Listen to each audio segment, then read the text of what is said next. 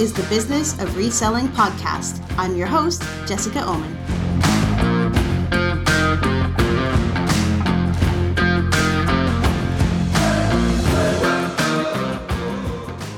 Hey everyone, welcome to episode 19 of the Business of Reselling podcast.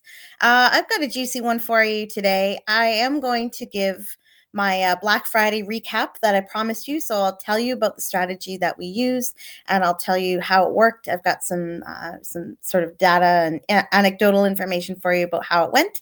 But this episode is going to be about difficult, rude, aggressive, or abusive buyers. And I was playing around with the title of it. I was going to call it Why You Need a Thick Skin in Reselling, or How to Deal with difficult buyers, or how to deal with rude people online. But really, this whole episode was prompted by an incident that happened yesterday, which I will tell you the whole story about. And this buyer called me a scammer. And there's more to it than that. I'll explain. But that was just the perfect title for this episode. This buyer called me a scammer. I'm going to talk about what happened, why it happened, why I think it happened anyway, because I can only speculate, and how it played out, how I dealt with it, and how you can deal with similar situations that might crop up in your business, because they probably will. So before we get started on those things, I just want to let you know that next week, episode 20 is going to be the last of the year. I thought it would be kind of a perfect time to just wrap up with 20 episodes for 2022. And I'm going to start season 2 in January. Next year, I'm planning to do a lot more YouTube outside the podcast to supplement it. So you might see my face a little bit more. We're going to do a bit more Instagram, I think, and give you a little bit more video insight into what's going on in our store. And I'm going to do full episodes every second week. The tip may become a video instead, or I might do video episodes in between. But I want to start incorporating more variety of content without necessarily creating a whole lot more content, because I don't want it to take away too much from our business and our operations, as that's our primary focus now. So you'll see things looking a little bit different next year, and hopefully even better. And I would love your feedback too, as those episodes go on, as to what you're enjoying, what you want more of, and so on and so forth. So so wrapping up what I feel has been a pretty successful half year of podcasting. I've had a lot of fun talking to you and got some great feedback and comments. It's been really fun. So I'm excited to move that forward into 2023. Okay. So let's talk about Black Friday. All right. So what I want to do, a few weeks ago, I spent some episodes talking about Black Friday and holiday sales strategies. And I didn't want to share exactly what we were doing, because I didn't want you to necessarily do the exact same thing, because we all sell different things. We all have different variety of things, different amount of listings. We sell on different platforms. Even though we're all resellers, we have a wide variety in terms of our approach and methodology with reselling. So what works for me may not work for you. So here's what I did. I started leveraging some of eBay's new tools with regards to coupons and being able to contact repeat buyers to try and drive sales. Prior to Black Friday, without necessarily putting the whole store on sale right away. So what I did was I made a couple of different lists of buyers from specific categories. So I used model kits, and I forget if I did one for comics. I may have done one for die-cast cars. And what I did was I sent a message to these buyers through eBay newsletter, and I said, hey, thanks for purchasing from us in the past. Just to let you know, all of our model kits are going to be 20% off for Black Friday weekend, but that sale isn't on to the public yet. If you want to grab an item you've been keeping your eye on at a great discount before the public has access to it, here's a coupon that will expire before Black Friday, but you can use it to get that 20% off deal early. And I think it was reasonably successful. I'm a little bit skeptical of the way that eBay newsletter stats are displayed, or I'm not sure what exactly they're driven by, because it actually showed that I had only about $300 or so in sales from the few newsletters that I sent out. But that coupon was definitely used more times than that. In fact, if I look at my promotions dashboard, the model kit coupon alone, which was 20% off prior to Black Friday, generated $280 in sales. And then my other coupons generated like $268 in sales. Another one generated just $56. And then another thing that I did, so I did that coupon, but as I had that coupon out, I was ramping up the discounts in all the categories. So by the time American Thanksgiving actually hit, I had the entire store on sale with the exception of a few brand new listings and a few things that I just can't discount due to the margins. And then the sale on Black Friday weekend was pretty successful. It was gangbusters Thursday, Friday, Saturday, and then on the Sunday, it just died off. And I kind of looked into it and I was trying to figure out why. But we only sold about a third on Sunday, is what we did on Saturday. And that was really surprising to me because the past couple of years, well, all of the years that I've been doing Black Friday sales, they tend to be really consistent over that kind of 4-day weekend. And this time they weren't. And then they started to pick up again on Monday. And then as the sales started expiring, we actually ended up selling quite a lot more after Black Friday. And we had a really good week because we're getting into, sort of some of that sort of getting to last minute Christmas shopping. Oh my gosh.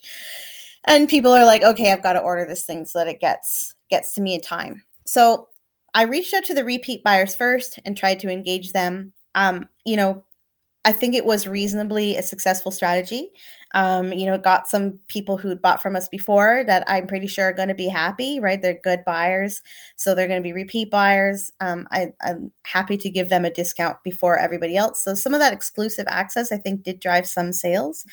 And then on I believe it was the last couple days of like Cyber Monday, Giving Tuesday, and into a couple more days after that, I did a public coupon, and I've actually never done public coupons before. So that in eBay is where you can create a coupon it's just displays like a banner on all of the listings that you set it up for that says like get an extra 5% off with this coupon.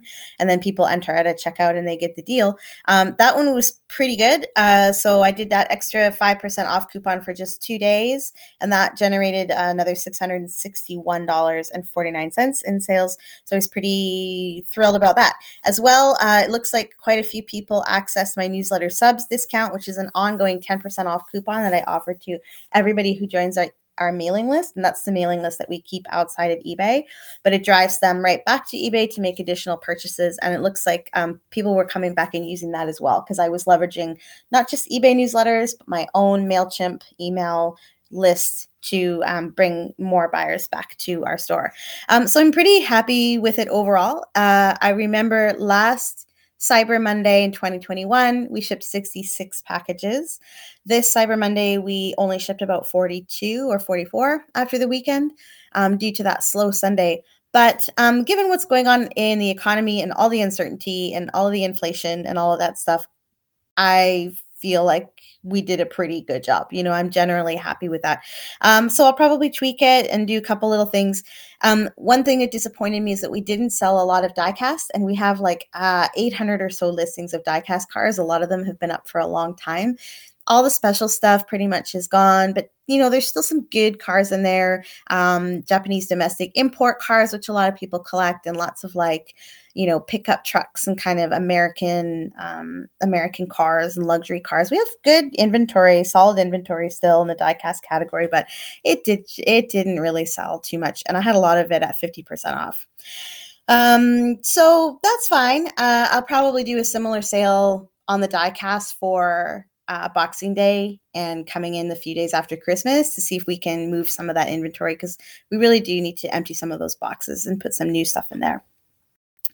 So that's how Black Friday went. How did it go for you? Leave a comment on the YouTube channel. I would love to know what sales strategy you tried and how it went for your store. But speaking of die-cast cars, let me move on to today's content. And I was a little bit nervous about broaching this subject just because the incident that happened is so fresh for me, and I might be still a little bit emotionally charged about it. But I'm going to try and be as neutral as possible, because I think that's important and that matters in business. These things happen. And so it's important to deal with them professionally and hopefully I can help you do the same. So, I don't know, a couple weeks ago, we sold some die-cast cars. It was a 50% off, part of the 50% off sale. And the fellow, or I don't know, person, I'll just call them they, I don't know. They were in Canada, and I got a message yesterday that initially was quite polite. It just said, like, hey, I received the die-cast cars. I know everything looks great, but, I've put a message into eBay because I don't understand why I was charged this currency conversion fee since you're in Canada and I'm in Canada, and, there shouldn't be this fee. And they were kind of questioning me about it, and I forget the exact wording, but I just wrote back and I said, all of our listings are on .com and they're in US dollars, listed and sold in US dollars. Thank you for your purchase. That's it. That's all I said. I could go into the whole explanation of why we sell in US dollars, which I will in this podcast episode, but I didn't feel it was necessary. The person said that they were calling into eBay anyway, so eBay will explain it to them, and I thought, well, I don't need to. So they wrote back and said, wow, nice scam you have going, ripping off your fellow Canadians, classy. And I was like, wow, that kind of came out of left field. It escalated rather quickly. I didn't respond to it, but it did sort of prompt me to go to look into this buyer just a little bit more and check out the feedback that they leave for other people. And it's not much. They don't have a lot of, it looks like they haven't done a lot on eBay. They've been a member for a couple of years. But the last two feedbacks they left for sellers are both negative. And they say, the first one says, Canadian seller charging in US dollars, selling to fellow Canadians who pay the Canadian US exchange rate on purchase and shipping costs. Nice scam. And the second feedback says almost the same thing, and it says, nice scam, ripping off your fellow Canadians. And I was like, okay, so I don't know why this person was upset when it's clear, based on the feedback they've left for others, that they have bought from other Canadian sellers who also sell in US dollars.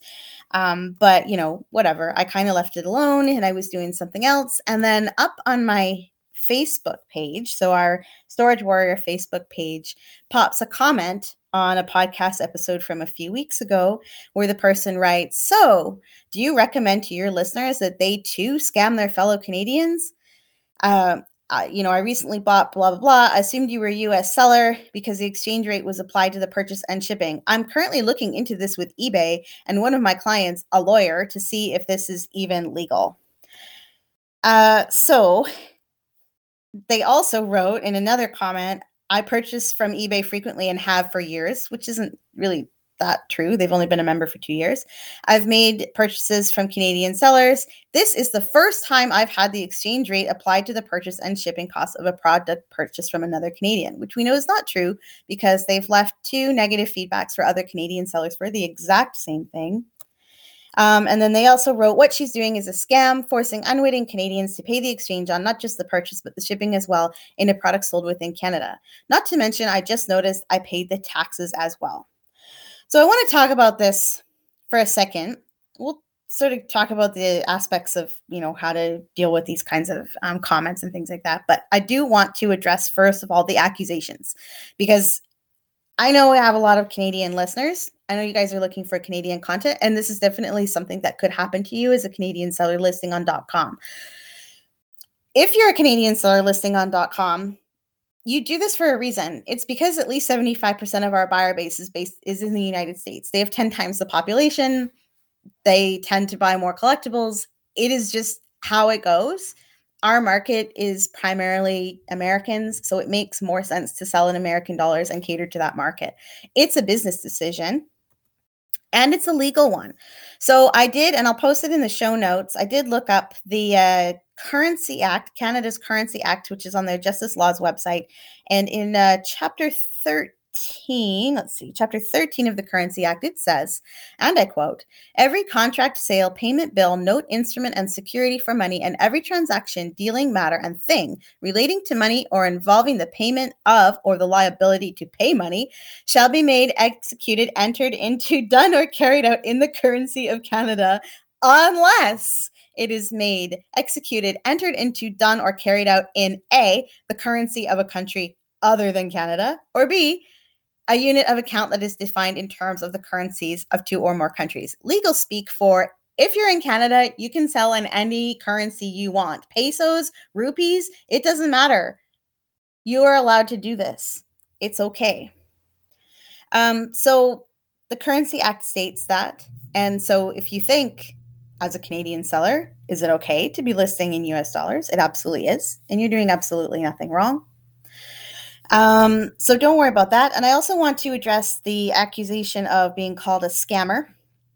Scam, by definition, according to Merriam-Webster, is quote, a fraudulent or deceptive act or operation. So fraudulent and deceptive are the keywords we want to look at here. Now, it's not fraudulent. The buyer bought a thing. I shipped them that exact thing. That thing arrived in precisely the condition that it was photographed and described as. So they paid money. They didn't pay any more money than they were supposed to pay, and they got exactly what they ordered, nothing less. It is also not deception because all the costs are disclosed at checkout. Now, I don't know if this buyer was purchasing on ebay.ca or .com, and I can understand why there would be confusion from a Canadian buyer who sees that they're purchasing it from a Canadian, wondering about how that currency conversion works. But that doesn't mean that it isn't disclosed to them. Like it very much is. So if you're buying on the ebay.com, it'll show you the equivalent in the currency that you're paying. And as with any foreign currency transaction, and everybody should know this as a consumer, you do get charged a currency conversion fee by the merchant services provider. So if that's Visa or MasterCard or PayPal or whoever it is, they will charge to convert that currency. That is how foreign currency transactions work. So I didn't commit fraud and I didn't commit deception. But it looks like the buyer did not take a super close look at that and then is perhaps upset with me about it. So as I already mentioned, we sell in US dollars because most of our buyer base is American. Actually, if up until about, I would say like 2017, we were primarily listing on .ca. And a couple of sellers had said, you really need to list on .com. You know, you're going to get way more sales that way. And I'm like, I don't get it. Like, you know, they're going to see our listings anyway. They're visible. And they said, no, it's like, you know, when the Americans see the prices in American dollars, then they see no conversion for them. It makes more sense to them.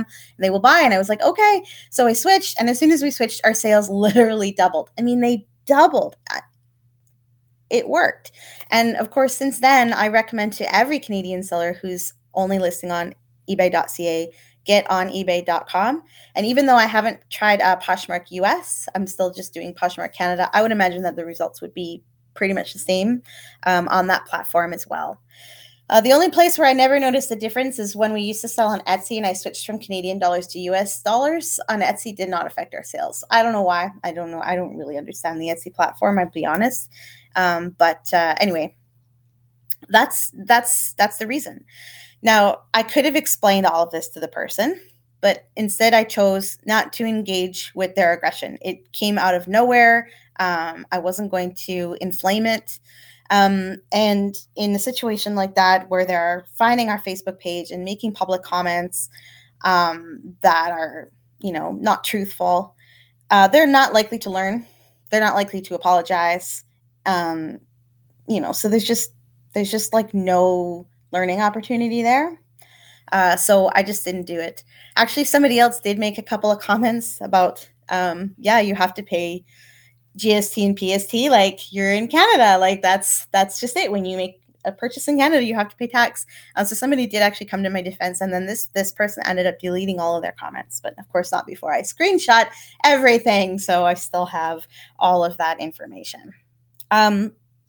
So these kinds of things are challenging. It's one thing to get a rude message from a buyer on eBay and then it stays on eBay. It's a different thing when they find you on other platforms and start to attempt to engage with you there. It feels a little bit more dangerous. It can incite a little bit more fear. If you're trying to scale up your business and you're trying to build a brand that's a little bit more public and a little bit more recognizable, then this is a risk you take, that somebody will come and find you and make these types of comments. I'm not going to go so far as to call them defamation. I don't think, like, I think they were kind of walking the line, but I wouldn't make that accusation. But it could get to that, if you, especially I think if you engage with the person, it's just not worth it. So that's the incident, and that's what inspired me to create tonight's episode about why you need to have a sort of a thicker skin, because this kind of stuff does tend to take a toll on us. And interestingly, there tends to be more of this behavior happening around the holidays, and then just after the holidays, you tend to get more returns. If buyers don't get things in time for Christmas, it upsets them. There's things like that. So I kind of have learned to expect a little bit more of this type of behavior around the holidays. For whatever reason, it just seems to happen. But how to deal with it? The best advice is always not to engage. And I have to admit that I sometimes don't take my own advice. And I have occasionally engaged with buyers who have said ridiculous or inflammatory things to me. In this case, because the person took it extra public, I was like, this is just not a good idea. I should just, keep it on the down low. But the bigger your online presence becomes, the more likely this type of scenario can be. And the people who are motivated to go out and try to call you out publicly, whether their comments are legitimate or not, they can do real harm to you online, from defamation to threats, cyberbullying, and more. What happened to us, is maybe walking the line of some of those behaviors, but thankfully it didn't progress any further. So you've heard the phrase keyboard warriors, which I think that's what this was. And if you've been selling for any length of time, you've probably had a similar experience. You've had somebody accuse you of something that's ridiculous, or you've had somebody get angry at you for no, real legitimate reason, or nothing that's grounded in any kind of logic. Why does it happen? There's been some research that it's worse since the pandemic, actually, that it's sort of changed some people's psychology in a certain way. Like, all of that staying inside for so long has actually changed the way that a lot of people socialize. And whether that's online or in person, that there's been an uptick in all kinds of these sorts of negative behaviors. So there's some emerging research to suggest that things might be worse now, but I don't know. But the research around why people feel comfortable being aggressive online actually goes way back to the beginnings of the internet. So it's, this is not a new problem. This is something that's been going on for a long time. And there isn't a real solution for it other than to do your best at de-escalating these situations when they happen. There's a concept called online disinhibition that some psychologists have used to try to explain why people act the way that they do online. So online disinhibition, this is according to an article from 2022 by Jessica Muller-Coyne, Clara Voss, and Catherine Turner, called The Impact of Loneliness on the 6 Dimensions of Online Disinhibition.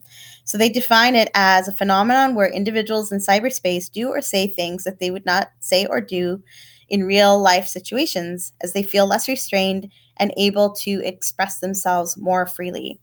And there's some additional research being done in the online gaming world. This is not my world at all. I've never done online gaming, but there's actually quite a lot of research into aggression and cyberbullying amongst online video gamers, and the toxic behavior that can happen there. And other researchers have found that, quote, it may not be anonymity itself, but the degree of obscurity that influences an individual's conduct.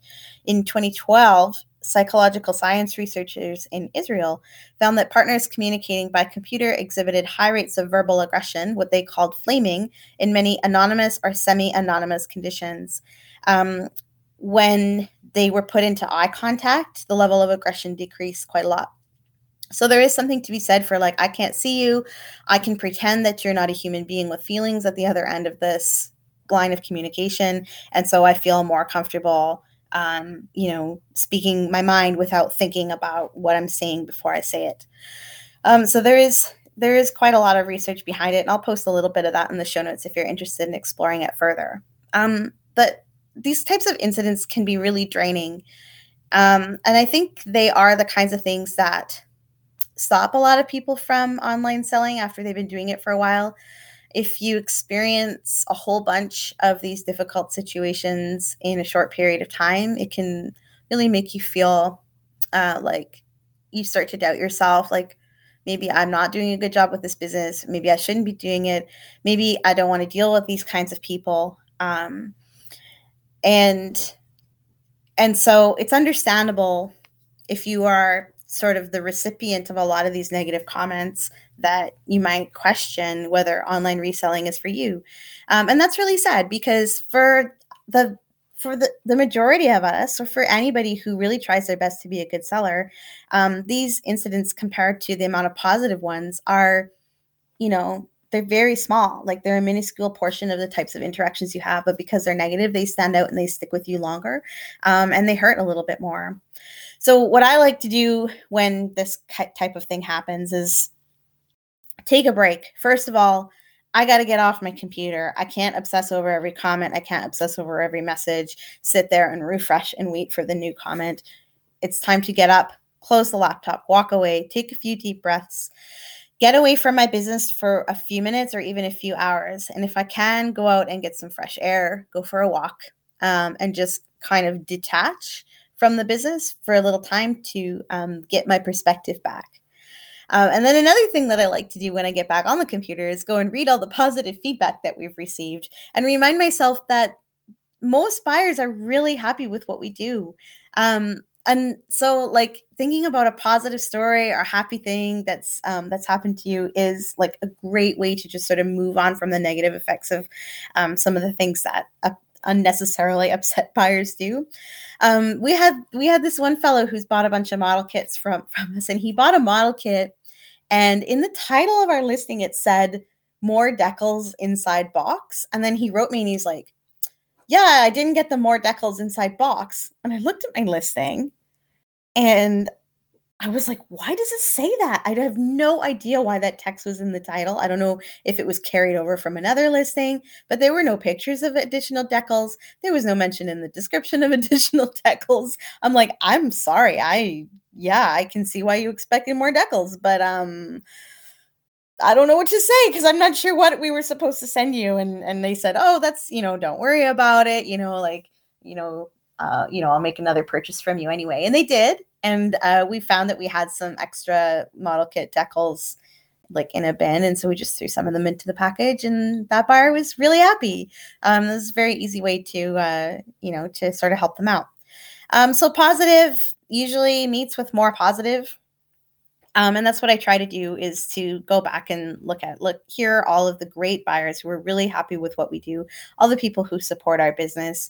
They're the ones that really, really matter. And keeping that perspective is really key, I think, to maintaining your motivation to keep reselling, and building kind of a resistance to the types of negative comments that some people made. So I wanted to just kind of debrief that with you, and I'm curious what you think. I would love to hear some stories from you. So I thought this would be really fun because everybody has a story of a buyer who just said or did something that was ridiculous or shocking or upsetting. And so I thought maybe we could share some of those stories. So your call to action for this week is to go find this episode on YouTube. So if you're listening on a podcatcher, head over to our YouTube channel, just search The Business of Reselling by Storage Warrior, and you will find me, and leave a comment. Has anybody ever wrongly accused you of something online? Or do you have just like an unbelievable story of a buyer that, you feel like aligns with this story. I want to hear your craziest, most ridiculous, most unbelievable story. And let's get those comments going. So get on YouTube, hit the like button. That's what everybody asks you to do at the end of the episode. Hit that like button, leave a comment, share it with your friends, and let's get the word out there. One more episode next week. That'll be episode 20 and our last one of the year. It'll be a short one, and I look forward to creating it for you. Have a great day.